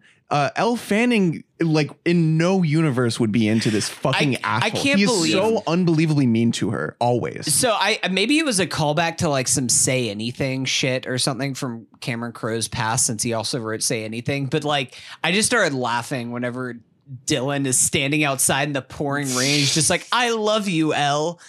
And do you think that he tried to go in for the kiss with Elle Fanning, and Elle was like, "No, let's just go hug.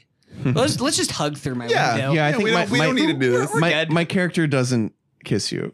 I would love to. No, don't get me It's wrong. not- it's my Colin, character. Colin, I want to kiss you, Elle, but I never will. And also, our characters won't either. All right. So before we wrap up, Wikipedia has a differences between the movie and real life section. And it's just fully blank because all of this happened. Yeah, verbatim. And that's so Cameron So- Crowe is actually doing it faithfully. So, like I just said, the real zoo was in England. So when it comes up at the end that they still live at the zoo, and we said we need to do a live podcast from the zoo, we are going to have to bypass the European ban on American travelers and sneak into England to record this I'm podcast. sure if we tell, like, I bet we could write a letter to the Queen and be like, "Look, we have a podcast. It's named after the zoo. We bought a zoo. It's only right that you let us in there." They'll be like, "Yeah, sure, come on in." So are you continue with your thing. Yeah. So the other big thing is that apparently the wife they had already bought the zoo with the wife, And then she died. Mm, did. That's out. a pretty big thing. well, to yeah, but change. that plays into the drama because if yeah, it's all movie changes. they would, they'd have to just drop us right into them like already having a zoo and then she dies, when instead we get to see like the little kids get to see this little girl like, oh, lion. I'd never seen that before. And now okay. The best thing on this whole Wikipedia is how he got Damon to do this is Cameron Crowe. He went to the set of True Grit to get Damon to do it. He gave him a script.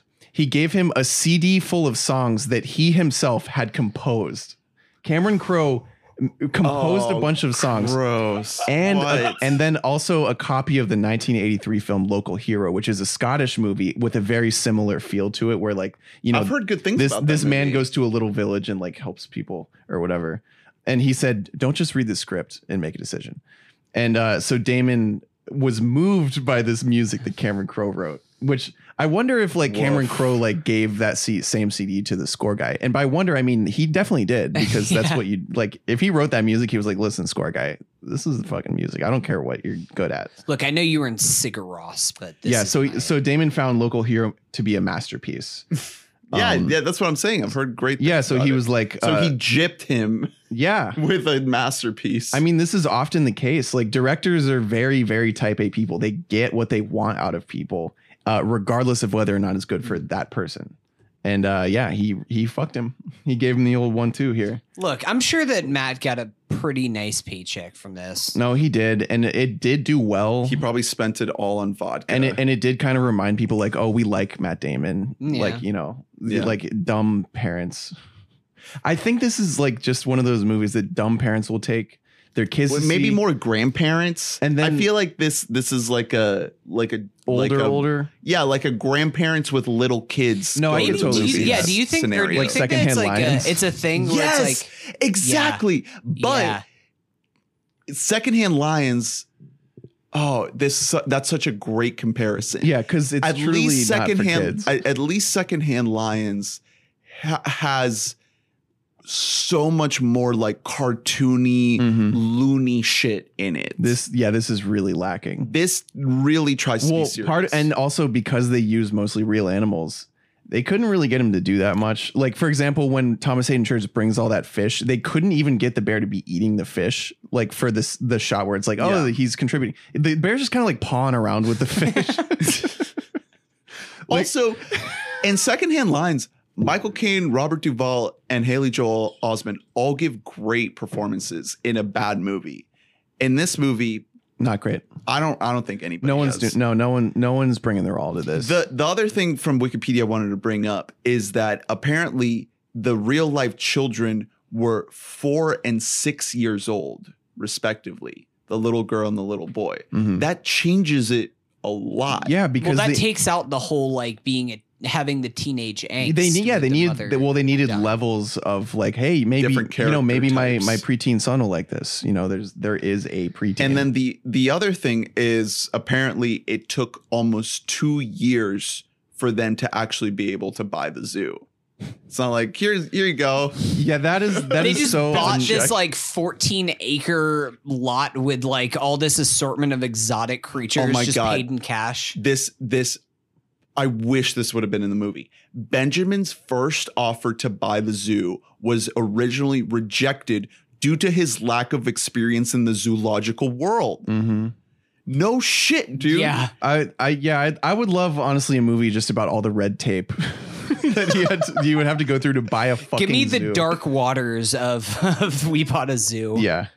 Yeah, so I guess the last thing I want to bring up is just going all the way back to the beginning and shouting out how this movie opens, and it's just like a montage of like his journalistic escapades, and you're just thrust into this what the fuck is going on space. Played with like really tender music. Once again, the music just does not match that sequence whatsoever. And then shout out to the horny mom at the school with the lasagna, and then he puts the lasagna in the fridge and there's like 6 other I completely lasagnas. forgot Yeah. about how Matt Damon, like this is Matt Damon, especially at the beginning of this movie, like he looks like he came in like fucked up still. Like he is still on the bender right Yeah. now. He's still on the wagon. It's like And- Val Kilmer and level yet like like swollen all of face. these Yeah. like hot single 30-year-old moms are just like here. And they put their faces on the lasagna. Yeah, they're So when just he's looking in the fridge,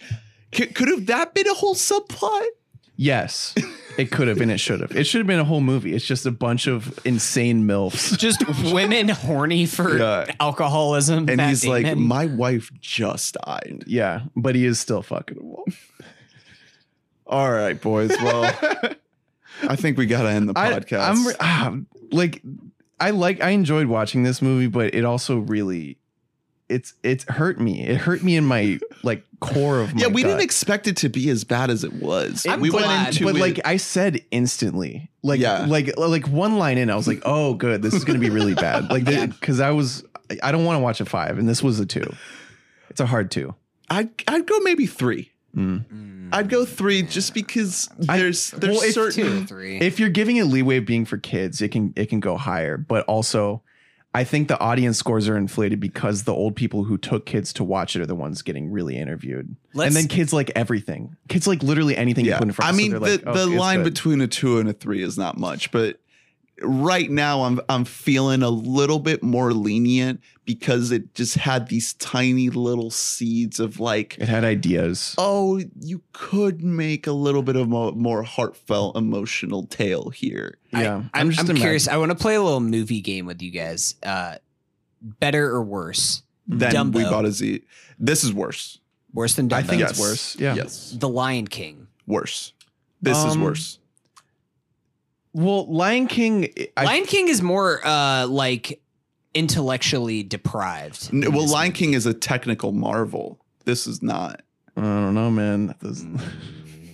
That bear farted. It felt very funny. Glass. I liked Glass is better. I like Glass so much better. Okay, yeah. Velvet Buzzsaw. No, that's worse. Velvet Buzzsaw, I viscerally I wanted to turn it off every single moment of that movie. It wasn't. Yeah. It had no. It didn't have anything funny going on. They're Like pretty. They're was just pretty bad. even for me.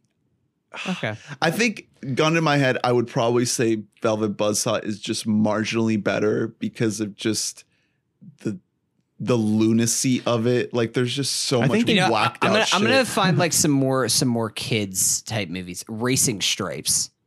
I don't think I've ever seen that. Is that the zebra one? Yeah, it's the zebra one. It's another one with real animals where he's a racing zebra. I would. It's a fucking awful movie. Another thing going against this movie for me is that you almost, it almost fits into that old tribe of movies. You would want to compare it to like Yours, Mine, and Ours or Cheaper by the Dozen or whatever. Mhm.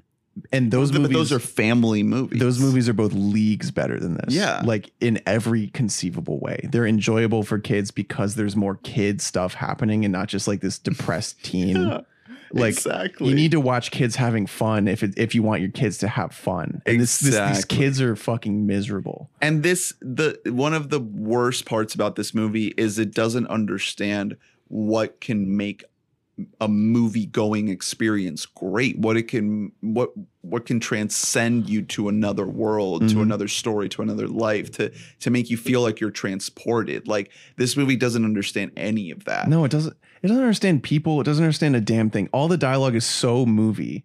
It's insane. Like in the very beginning when he's talking to his son says, "Oh, whatever," which is like so. Yeah, then Son, he's if like- you say whatever one more time, whatever is the worst word in the English language. Like shut the fuck up. People aren't talking like this. They never did. Well, I think that about does it. Thanks for listening. We've been defeated by Mhm. We Bought a Zoo, but we'll be back next week with episode 201 and let it be a new beginning. Mhm. And maybe one day we'll give you an episode live from Dartmoor Wildlife Park. In England. Yes. Maybe we'll be like, hey guys, we have the coronavirus over here. Maybe we can bring it over there. God. And you can check it out and see. I wonder if Benjamin Mee's like the real guy. I wonder if his kids fucking hate him. are we? Because it would still be in the We family for like episode 250. Can we do a review of Are We There Yet? Are we done yet? Are We There Yet is the first one. Yeah, Are We that's the Done Yet first is the one. second one. Oh, gotcha. The Are We Done Yet is them building a house. No, it should be. Are there any movies that are like we blank blank? Honey, I Shrunk the Kid. Isn't there like a Honey We We Shrunk Ourselves? We Shrunk yeah. Ourselves. The Squeakquel. Honey, we shrunk a mic. That All right, sounds- well, that sounds thank- promising. Thanks for listening. Let us know what you thought of this movie. If you have ever seen it, we recommend you don't see it, but maybe you have already. And if you want to be that guy or gal to defend it, weboughtamike@gmail.com. Harry, this movie seems right up your alley. I'm not gonna lie. At We Bought a I Mic feel on like Harry Twitter. would be a fan of this movie. What about Adam? I feel like this might be Zillennial canon material. It's a little late. It's not Zillennial. It's 2011. Yeah, so, it's past that point. yeah. I could see either of them. I want to hear the defense. Yeah. Even though I know it already. It's a kids movie. Why are you being so mean? Hey, I mean, once again, Letterboxd isn't like a viscerally hated. It's an average of 3 stars. Shocking. I'm That's shocked. yeah, it truly How? surprises me. Even a tepid response is shocking to me. Letterboxd needs to get its shit together. I'm really looking at a rough. 5-star review right now. What in the world? Somebody called it a perfect feel-good movie. No, wrong on both counts. It's not perfect. It's not feel good, and it's not a movie. There's nothing feel good about this movie. Everybody in this movie sucks. Everyone's fucking miserable the whole time. And so are we. Goodbye. So thanks for listening. Stick around next week. We will bring you that first cow review. No cows in this movie. I guess they're not zoo material. Yeah. All right. It's not petting zoo. Have a good week. Stay safe. Wear a mask. Take it easy. Bye-bye. Bye.